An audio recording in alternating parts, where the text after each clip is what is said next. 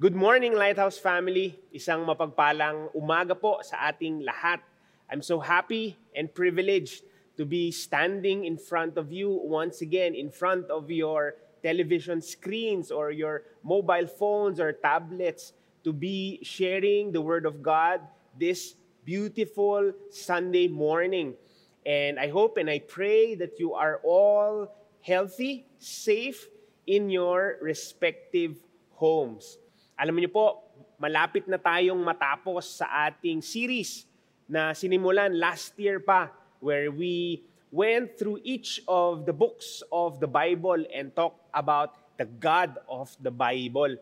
At gaya na sinabi ko kanina, malapit na tayong matapos. We are now in the First John, or the letter of First John. At yun ang ating pag-uusapan at pag-aaralan ngayong umaga. At bago tayo magsimula, I would like to invite you to just join me in this short prayer.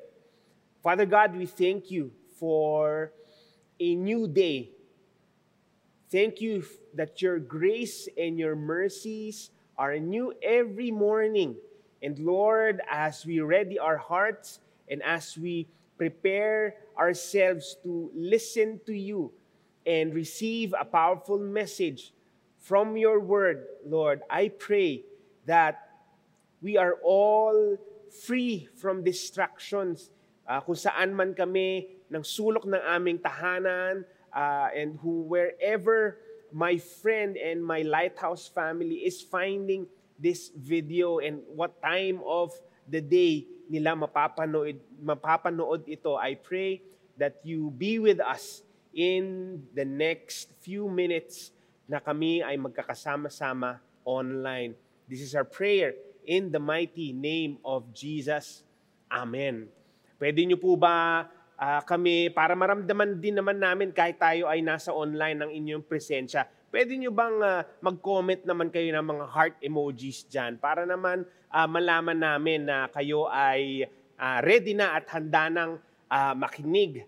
Maraming salamat sa inyo for being with us every single Sunday dito sa online service. Thank you for supporting and for encouraging us to continue our online ministry. At kung ikaw, kapatid, ay hindi pa follower at hindi ka pa nagla-like sa ating Facebook page, please do so right after this service. Like our Facebook page. And you can also go to our YouTube account. Subscribe ka na rin doon. Ang ating service ay mapapanood din doon. At yung mga kinanta ng ating mga Levites, those great worship songs that they have recorded since we started this online service, ay mapapanood at ma-access nyo doon. At sa inyo naman na gusto na makinig lamang sa mga sermons, our sermons are also available yung audio format para sa inyo na mga kapatid na kayo ay tinatahak nyo na muli ang EDSA at SLEX every day dahil kayo ay return to office na. So sa inyong pagdadrive or sa inyong pagsakay sa mga public transport at gusto nyong makinig ng mga sermons, ay available po ang ating mga previous sermons, yung audio format para patuloy tayong lumago at lumalim sa ating pagsamba at pagniniwala sa ating Panginoon. Alright, so now we begin. We look into 1 John, itong letter na ito. But we would also like for us, I would also like for us to begin with looking at the background of this letter. Ito pong 1 John is one of the 7 books of what we call the general epistles.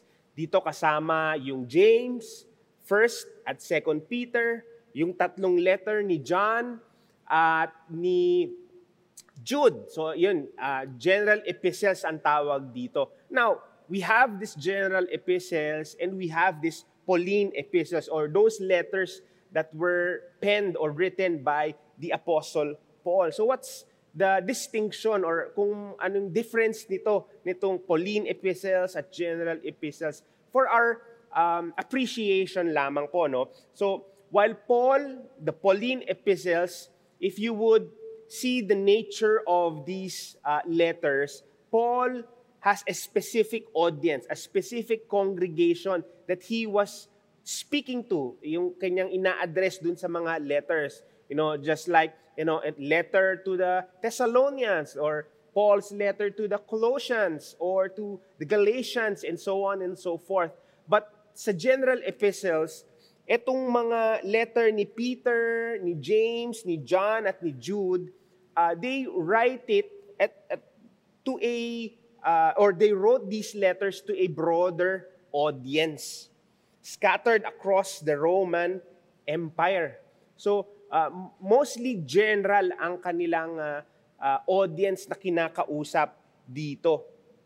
At this letter, 1 John, 2 John, and 3 John, is written by the Apostle John. While there is no direct reference pag binasa nitong 1 John na hindi, unlike yung mga previous letters, di ba, na si Paul nagpapakilala siya agad sa umpisa ng kanyang introduction ng mga letter.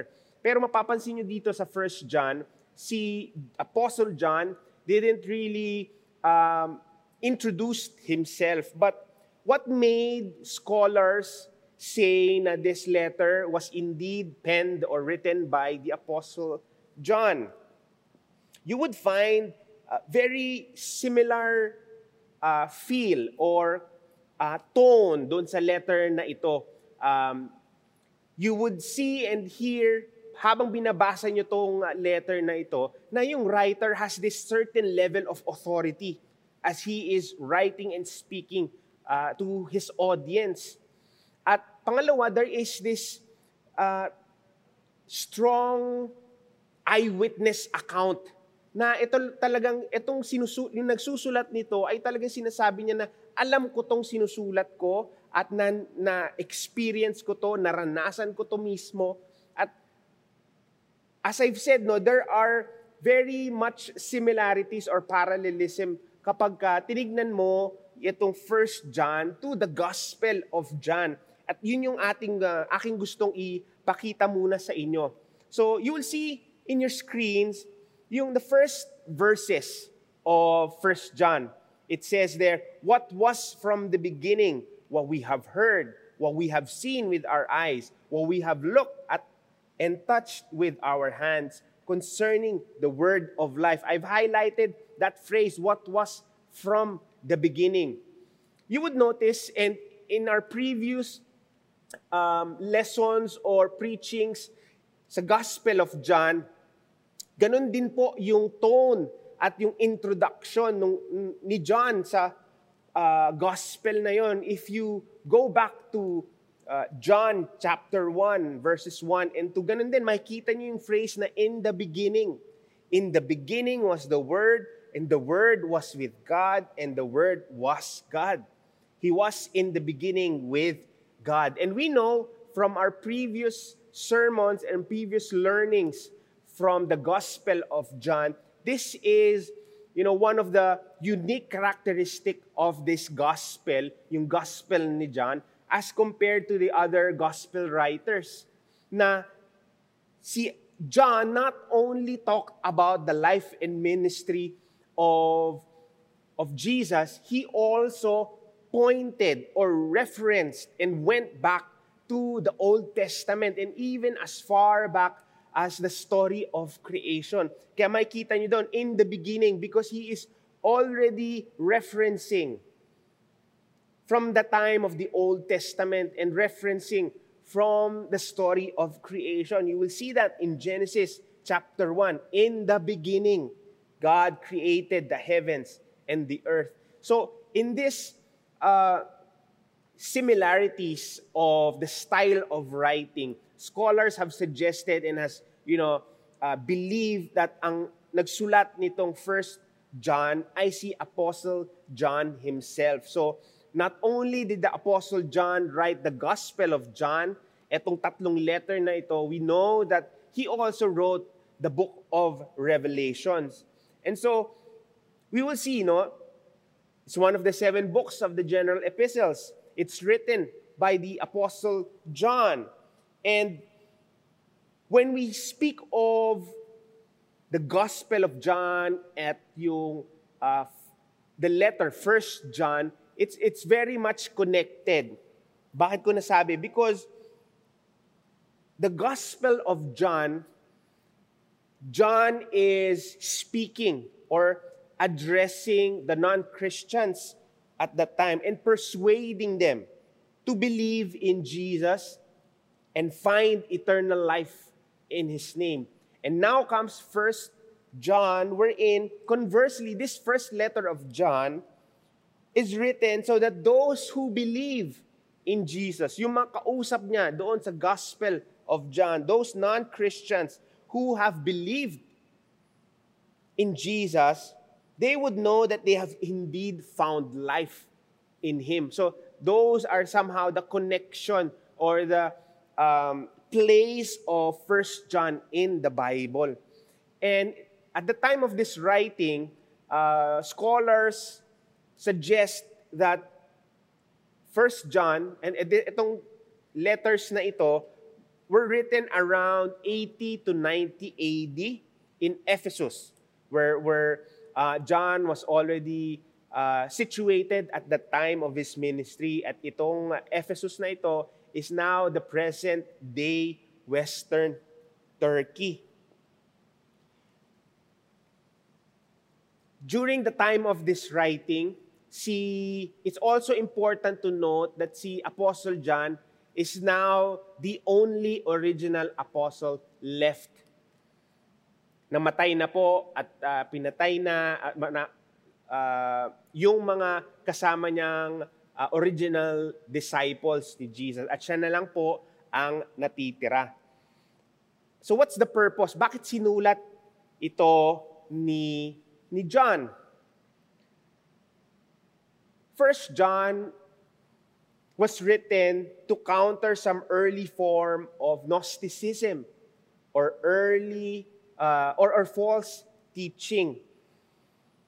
It so happened that during this time that the Apostle John wrote this letter, there were a number of people from within the church in Ephesus and yung mga within that city or that perimeter area who have defected from the faith. And their defection was caused by the proliferation of heresies or mga false teachings that they are starting to preach and proclaim. And these heretics, what they are doing is, itong mga false teachings na ito, they are using it to draw people away from the church to join them and believe in their newfound ideology of Scripture. Gnosticism is like this plethora and this hodgepodge of beliefs and ideas that are contradicting yung mga foundational doctrines na preach ni Jesus, foundational doctrines that the apostles and the disciples were teaching the church.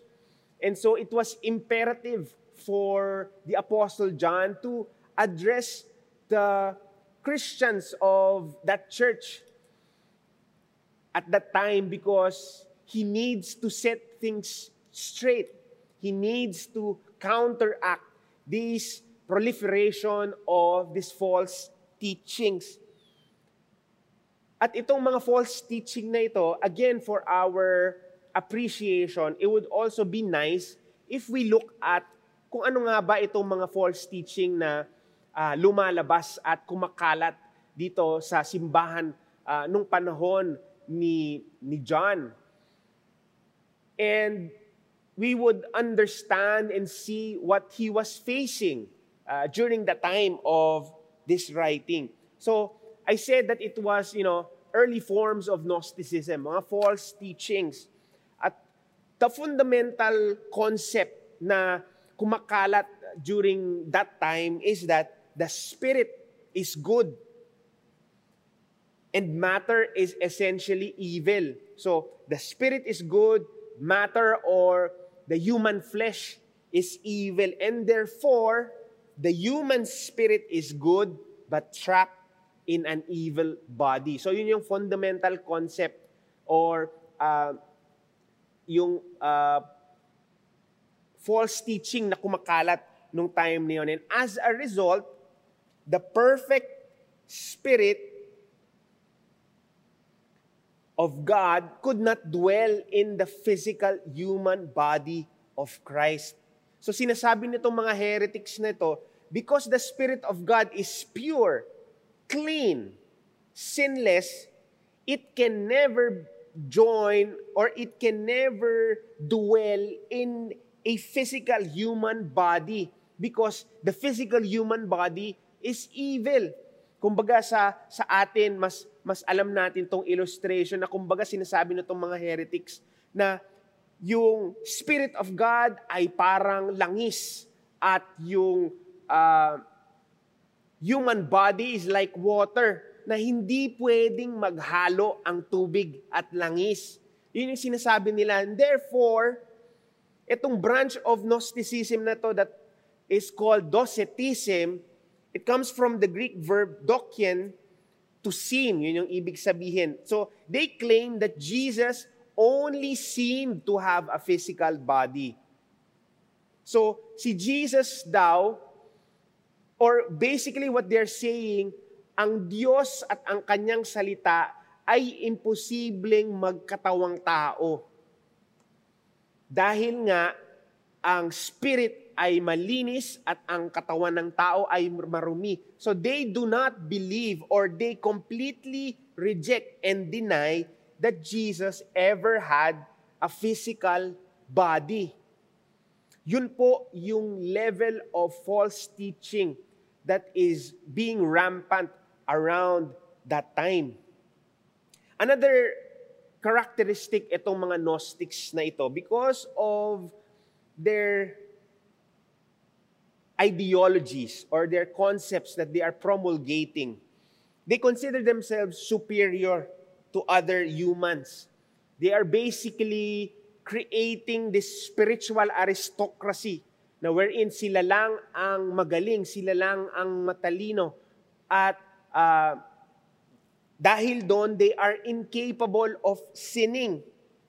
At they saying that they have reached this certain level or state of spiritual perfection. Perfect yarn. Mga perfect daw sila.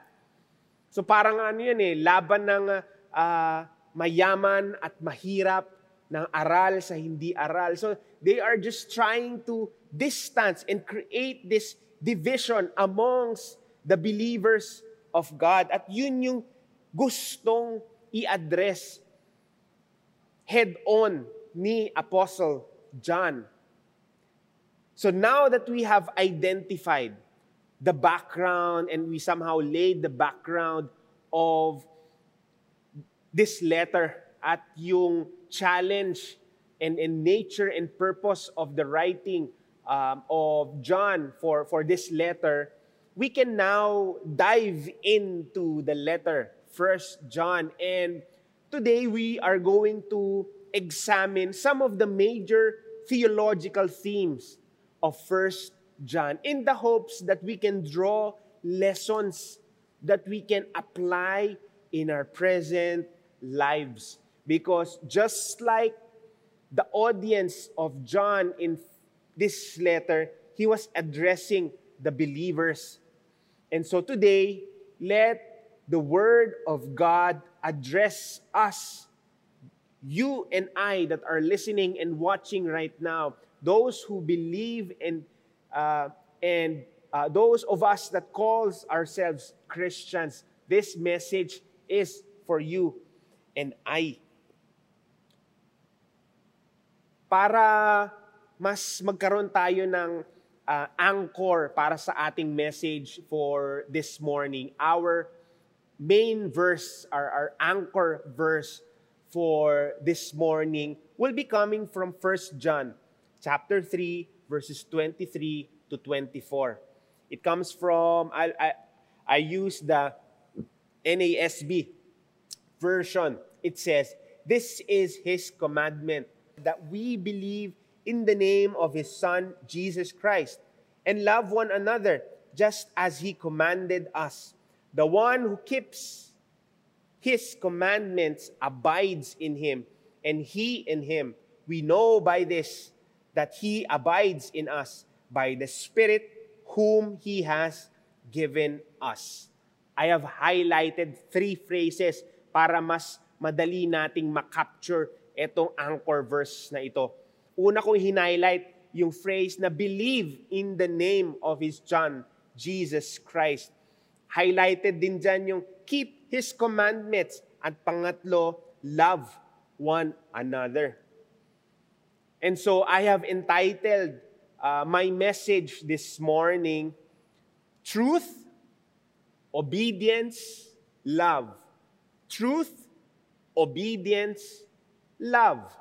So para mas madali nating matandaan ang mga lessons or topics ngayong umaga, para pag tinanong kayo ni pastor or tanungin kayo ng inyong discipler or tanungin kayo ng inyong mga disciples na ano ba yung pinag-usapan natin at natutunan natin dito sa 1 John, simple lang po, tandaan lang po natin, tol, T-O-L, tol. O, type nyo nga dyan, tol. Truth, obedience, love. So yun na po, dun po iikot ang ating pag-uusap ngayong umaga. Tol, truth, obedience, and love. So simulan po natin. The first theological theme that I would like for us to talk about is truth or true doctrine. Please go to your Bibles and read with me 1 John chapter 1, verses 1 to 4. It says, "What was from the beginning? What we have heard, what we have seen with our eyes, what we have looked at and touched with our hands, concerning the word of life. And the life was manifested, and we have seen and testified and proclaimed to you the eternal life, which was with the Father and was manifested to us." Verse 3, "What we have seen and heard, we proclaim to you also, so that you too may have fellowship with us. And indeed, our fellowship is with the Father and with His Son, Jesus Christ." Verse 4, "These things we write so that our joy may be made complete." Again, I have highlighted certain parts of this verse, and to aid us and to facilitate the learning, these highlighted words are word of life, fellowship, and joy. Word of life, fellowship, joy. Para mas madali nating himayin ang mga verses na ito. Again, because of the rise or the promulgation of this false teaching na kumakalat in the church at the time of this writing, talagang si Apostle John needed to address it right away. Right off the gates, John is addressing directly itong false teaching na ito na Jesus ay or hindi nagkatawang tao ang Diyos sa pamamagitan ng kanyang anak na si Jesus. So yun yung ika-counter niya at gusto niyang i-counter. At you would notice that right off the gates, nagpapakilala agad at kumbaga nag-flex agad si Apostle John ng kanyang credibility dito. Alam natin na si Apostle John is, one of the 12 disciples, and we also know that the Apostle John is one of the members of that inner circle ni Jesus. So, importanteng malaman natin yung mga facts na yun at yung credibility ni John sa pagsasabi na ito na what was from the beginning. Again, he is pointing to creation. He is pointing to the Old Testament as a continuation na Ang Diyos ay buhay. Ang kanyang salita ay buhay. At ang Diyos ay nagkatawang tao sa pamamagitan ng kanyang bugtong anak na si Jesus. At sinasabi ni John dito na, we have heard this. We have seen with our own eyes. Nakita ko to. We have looked at, meaning he's saying, inaral ko ito. And touched with our hands. Nahawakan ko mismo ang anak ng Diyos. Sinasabi ni John dito na, me being a member of that inner circle, I have witnessed, I have seen with my own very eyes the power of God in Christ. I have seen and witnessed the many miracles that has happened in the ministry of Jesus Christ. Kasama ako doon nung nagmi-ministry ang Diyos. Nakita ko mismo, nahawakan ko mismo na ang Diyos, ang kanyang Ama ay nabuhay sa kanyang anak. Kaya imposible yung sinasabi ninyo na ang Diyos ay hindi nagkatawang tao. That is how, kumbaga, what John is saying. I remember yung aking kaibigan na si Romelo, every time we have this conversation amongst our friends. Now, when he's really passionate about what he's saying, he would do this. Yung sinasabi, maniwala kayo sa akin. And he will add this phrase, believe you me, my friends. Believe you me, mga kaibigan. Maniwala kayo sa akin. At sinasabi niya na, yung sinasabi nitong mga heretics na ito, naku, huwag kayong maniwala dyan. Mas malabo pa yan sa sabaw ng pusit. Yun yung sinasabi, yun yung, I would always remember that conversation pag talagang he's really passionate of what he's saying. So parang ganun din yung demeanor ni Apostle John dito. At sinasabi niya na this eternal God, in verse 2, the life was manifested, and we have seen and testify and proclaim to you the eternal life which was with the Father. It was manifested to us, meaning this eternal God made Himself accessible to us. He revealed Himself to us in the most basic form, and that is through His Son, Jesus Christ. And so He was saying this word of life, this is Jesus, the incarnation of God's Word. So, ano ang basihan ninyo na sabihin na ang Diyos ay hindi nagkatawang tao sa pamamagitan at sa personhood ni Jesus Christ? What is your proof? Is it just your intellectual awakening, intellectual musings? I'm saying this to you, the church, that I myself witnessed it. John is talking about the omnipresence and omnipotence of God. And he is telling us, reaffirming us, that because this eternal God made Himself or manifested Himself to us, revealed Himself to us through His Son, Jesus Christ, that we can have fellowship with Him. The word fellowship, the second highlighted word in this verse that we are talking about. This fellowship na sinasabi ni Apostle John is somehow overarching the entire letter of 1 John. He is putting paying great importance on fellowship, on having relationship. And he's saying that, this idea of fellowship, we know that when we talk of fellowship, it comes from the Greek word koinonia, which speaks of a sharing, a communion, a common bond, and a common life. It speaks of a living, breathing, sharing, loving relationship with one another. Again, the Apostle John is exhorting, this revealed and manifested God through His Son, Jesus Christ, we can have fellowship with Him. And those who believes in Christ, you too can have fellowship with us, with the people who believes in Christ. And because we can have this great fellowship, notice, before I forget, notice this play of words doon sa, so that you may have fellowship with us, and indeed our fellowship is with the Father and with His Son, Jesus Christ.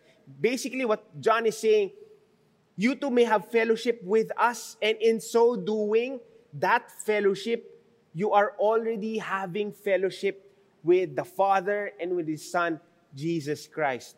Very interesting ng play of words ni John dito. At ipapark natin yan at babalikan natin yan mamaya. And so, the result of this fellowship, according to the Apostle John, is joy. These things we write so that our joy may be made complete. So, speaking of joy, I would like to spend a few minutes talking about joy and reminding us of what joy is all about. We all know that joy and happiness share some similarities. And, like myself, from time to time, I get confused or I get, I somehow mix them up because of this similarity. Ano ba yung similarity? Joy and happiness, these are both, sense of optimism and cheerfulness.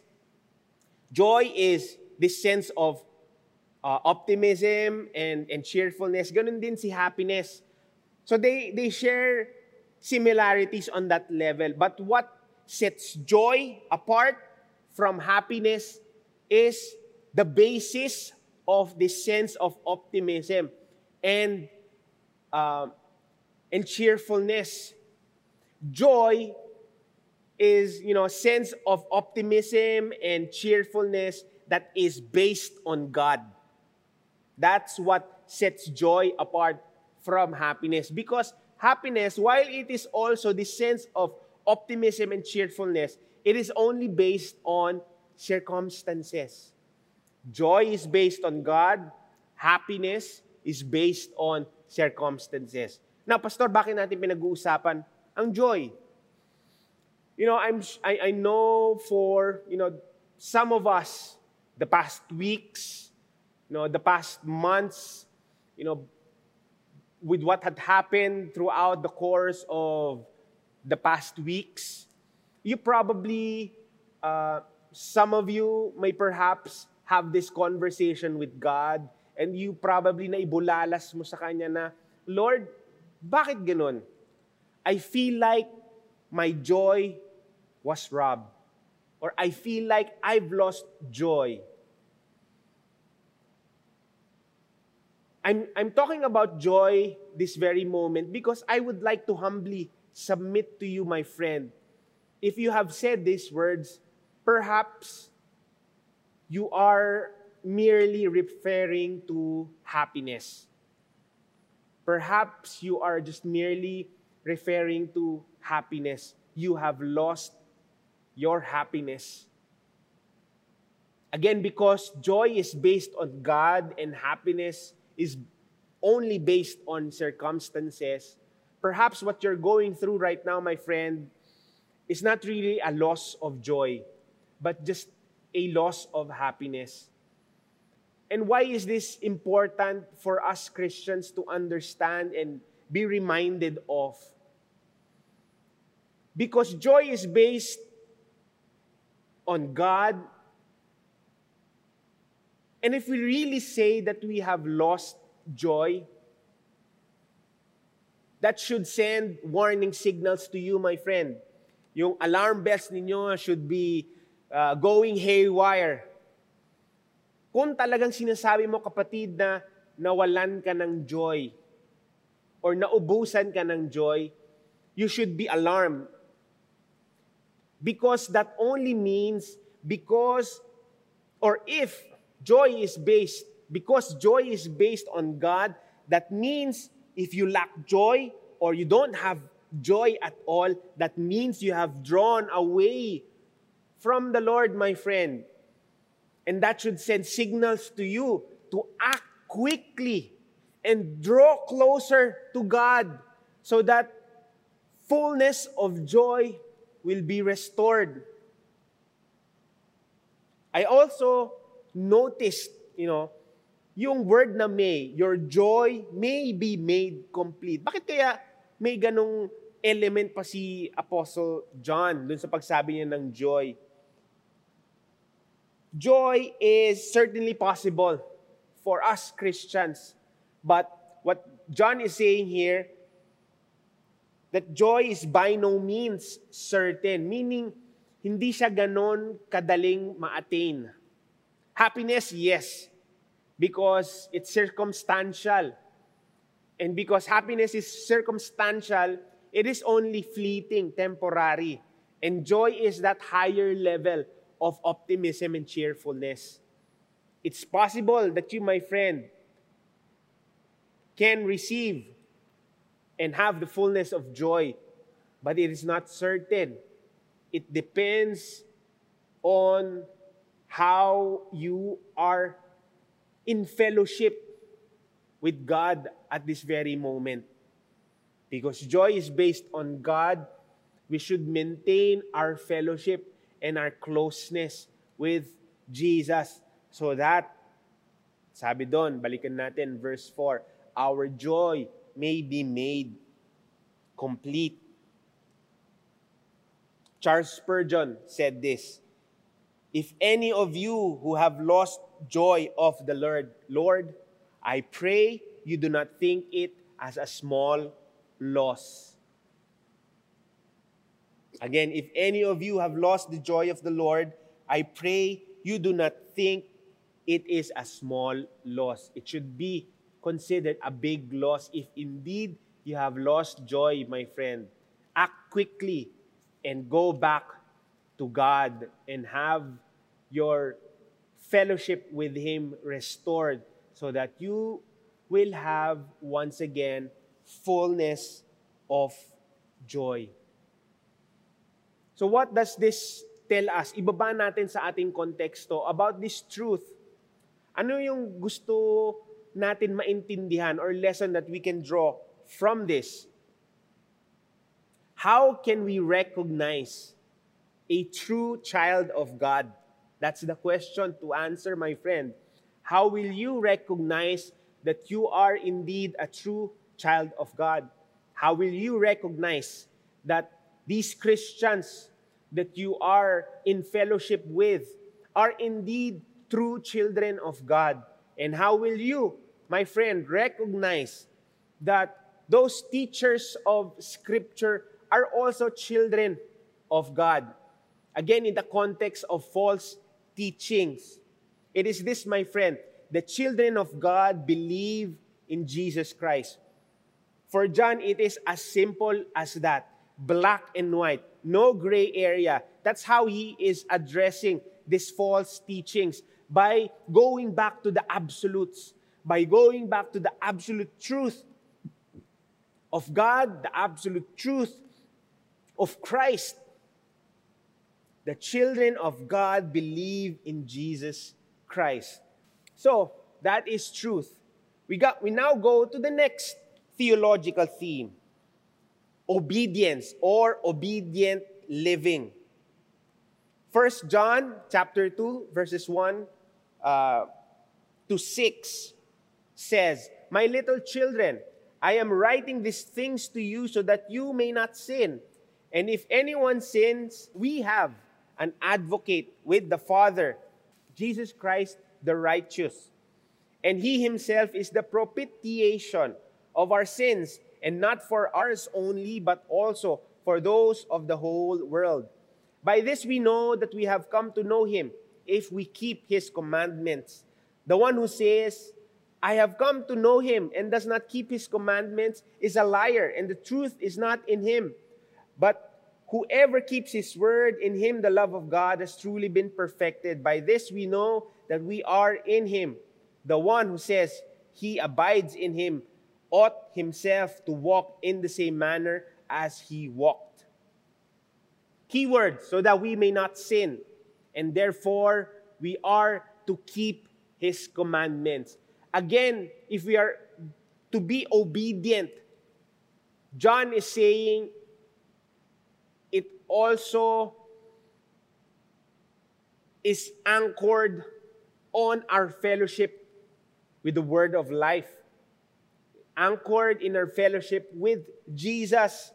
We cannot obey someone, right, if we do not have a relationship with him. And so it is critical for us to keep and maintain our fellowship with Christ, because it is only then that we can keep his commandments. And therefore, as we keep his commandments, sabi ni John dito, so that we may not sin. So paano, pastor? Kapag nagkasala na ako, sabi ni John, may sagot din dyan, kaibigan. And if anyone sins, sabi niya, we have an advocate. And who's that advocate? It is Jesus himself again. If you have sinned, my friend, have fellowship. Continue to draw closer to Jesus because he is our advocate and because Jesus is righteous. In verse 2, it says, he himself is the propitiation of our sins. What does that mean? Jesus is the means by which our sins are forgiven. Yun yung meaning ng propitiation. Kung nabubulol kayo dun sa word na yun, Jesus is the means by which our sins are forgiven. And therefore, when our relationship, when our fellowship with Christ is restored and is renewed, we can therefore really keep his commandments. Baka sabihin nyo, Pastor, big word yung commandments. Okay, sabi ni John, kung nabibigatan ko dun sa word na commandments, ganito na lang niya ilalarawan. Nandun sa verse 6, the one who says he abides in him ought himself to walk in the same manner as he walked. Keeping his commandments mean walking in the same manner as he walked, to be Christ-like. That is our goal as Christians, to be Christ-like. If we become Christ-like, and if our goal is to be Christ-like, we are, in effect, keeping his commandments. What does this say, my friend, of how do we now recognize, again, going back, putting this obedient living in our perspective, how do we recognize as children of God that we are really obedient to God? Children of God keep his commandments. Again, for John, it is as simple as that. Keeping his commandments. The last theological theme for this morning that I'd like to talk about is love.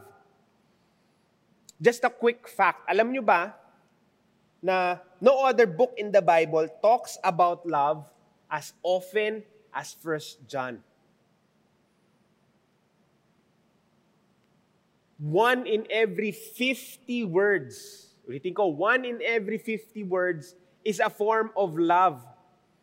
And that makes about 52 mentions, kapatid, 52 mentions of love in just 5 short chapters. 5 chapters lang po ang 1 John. And yet, there's 52 mentions of love. 1 in every 50 words is a form of love. And so I have picked some of these verses that talks about love for our understanding. Una, 1 John 3:11. For this is the message which you have heard from the beginning, that we should love one another. That is the call. Again, in having fellowship with Christ, having fellowship with fellow believers, we are called to love one another. 1 John 3:14 says, we know that we have passed out of death into life because we love the brethren. He who does not love abides in death. Love in this verse is the recognition or the significance of our salvation. We are saved. Because we are saved, we are able to love. That's, kumbaga, John is saying that love is the output or outcome of us being saved. Another one, 1 John 4, verse 7 to 9. Beloved, let us love one another. For love is from God, and everyone who loves is born of God and knows God. The one who does not love does not know God, for God is love. By this, the love of God was manifested in us, that God has sent His only begotten Son into the world so that we might live through Him. At isa sa mga paborito ng aking mga anak na verse about love, 1 John 4:19, we love because He first loved us. John is exhorting the believers to love one another. What is the proof, or how do we recognize that we are really, truly children of God? The children of God love one another. The children of God love one another. And because we love one another, we go back to yung aking pinark kanina na thought na coming from 1 John 1:3 verse 4. So yung sabi doon na, so that you too may have fellowship with us, and indeed our fellowship is with the Father and with His Son, Jesus Christ. Why is this significant for us to understand? It is this, my Lighthouse family. Loving one another is very critical in our mission to share Jesus and make disciples. Because this is often how people come to experience a relationship with God. They first encounter God through relationships with God's people. Sinasabi doon na yung ating mga inaabot, their first encounter of God's love, their first encounter of God is through our relationship with God's people. Now, we can put that into our own smaller context. Our children will know and have a relationship with God. They see it and they first experience it through us parents, through our relationship with our spouse and with our relationship with our fellow believers. Yun po yung importansya ng sinasabi ni John na have fellowship with us, and in this fellowship, you are also having fellowship with the Father and His Son, Jesus Christ. At sa pagtatapos ng 1 John, John provided or concludes with these two powerful faith declarations. Una doon, there is victory over the world. 1 John 5:3 verse 4 says, "For this is the love of God, that we keep His commandments, and His commandments are not burdensome. For whatever is born of God overcomes the world, and this is the very victory, or the victory that has overcome the world, our faith." That our fellowship with Christ, we become victorious in this world. At hindi lang po doon nagtatapos ang sinasabi ni John, hindi lang victory over this world. Another faith declaration that He is leaving us today, that the knowledge of eternal life. Kaya naman tayo, we want to be Christ-like because we know of this greater reward kapag kapiling na natin ang ating Diyos. 1 John 5:13, "These things I have written to you who believe in the name of the Son, of God, that so that you may know that you have eternal life. Know that you have eternal life. Isn't that amazing, my friend? Na in this fellowship that we have with Christ, the Word of life, that we are able to know His truth. We are able to obey and keep His commandments, and we are able to love one another, that this is the greater blessings that is waiting for us. Victory over this world and knowledge of eternal life. Amen? So in summary, makikita nyo dyan sa ating slide, that the major theological themes that we talked about in this letter of John: truth, obedience, love, tol. And in so doing, our faith declaration is we can be and we will be victorious over this world and our knowledge of eternal life. If you are here today, my friend, and this word or this message has resonated in your hearts, we would like to hear your testimony. We would like to hear your thoughts about this message. So, if you're not shy, please do just comment right now. Or even send us a message. Reach out to your disciples, to your leaders, to your pastors, and really talk about what you have learned from this message.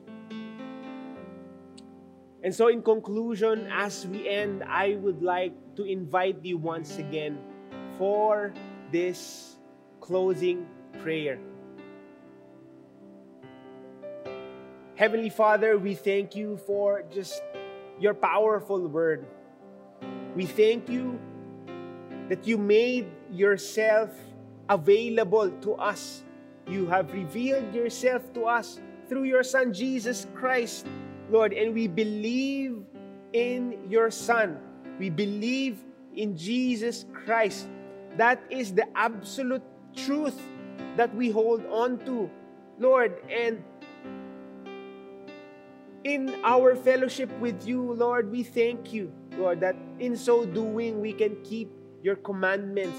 We have this obedient living. We can really be living testimonies of your goodness and faithfulness. And Lord, we thank you for showing us how to love, because you are love, and for modeling us how to love one another. Father, would you help us? Continue to speak to us. Continue to minister to us. Continue to shower us with your great love, with your great mercy and grace, O God. Father, we seal this message today so that we can continue to reflect on it and we can continue to live out this message that we have received. Father, we thank you for this opportunity for gathering us online. We love you, Jesus. We honor you with our lives, Lord. We honor you with our testimonies, Lord. This is our prayer, Father, in the mighty name of Jesus. Amen, amen, and amen. God bless you, Lighthouse. See you next Sunday. Bye.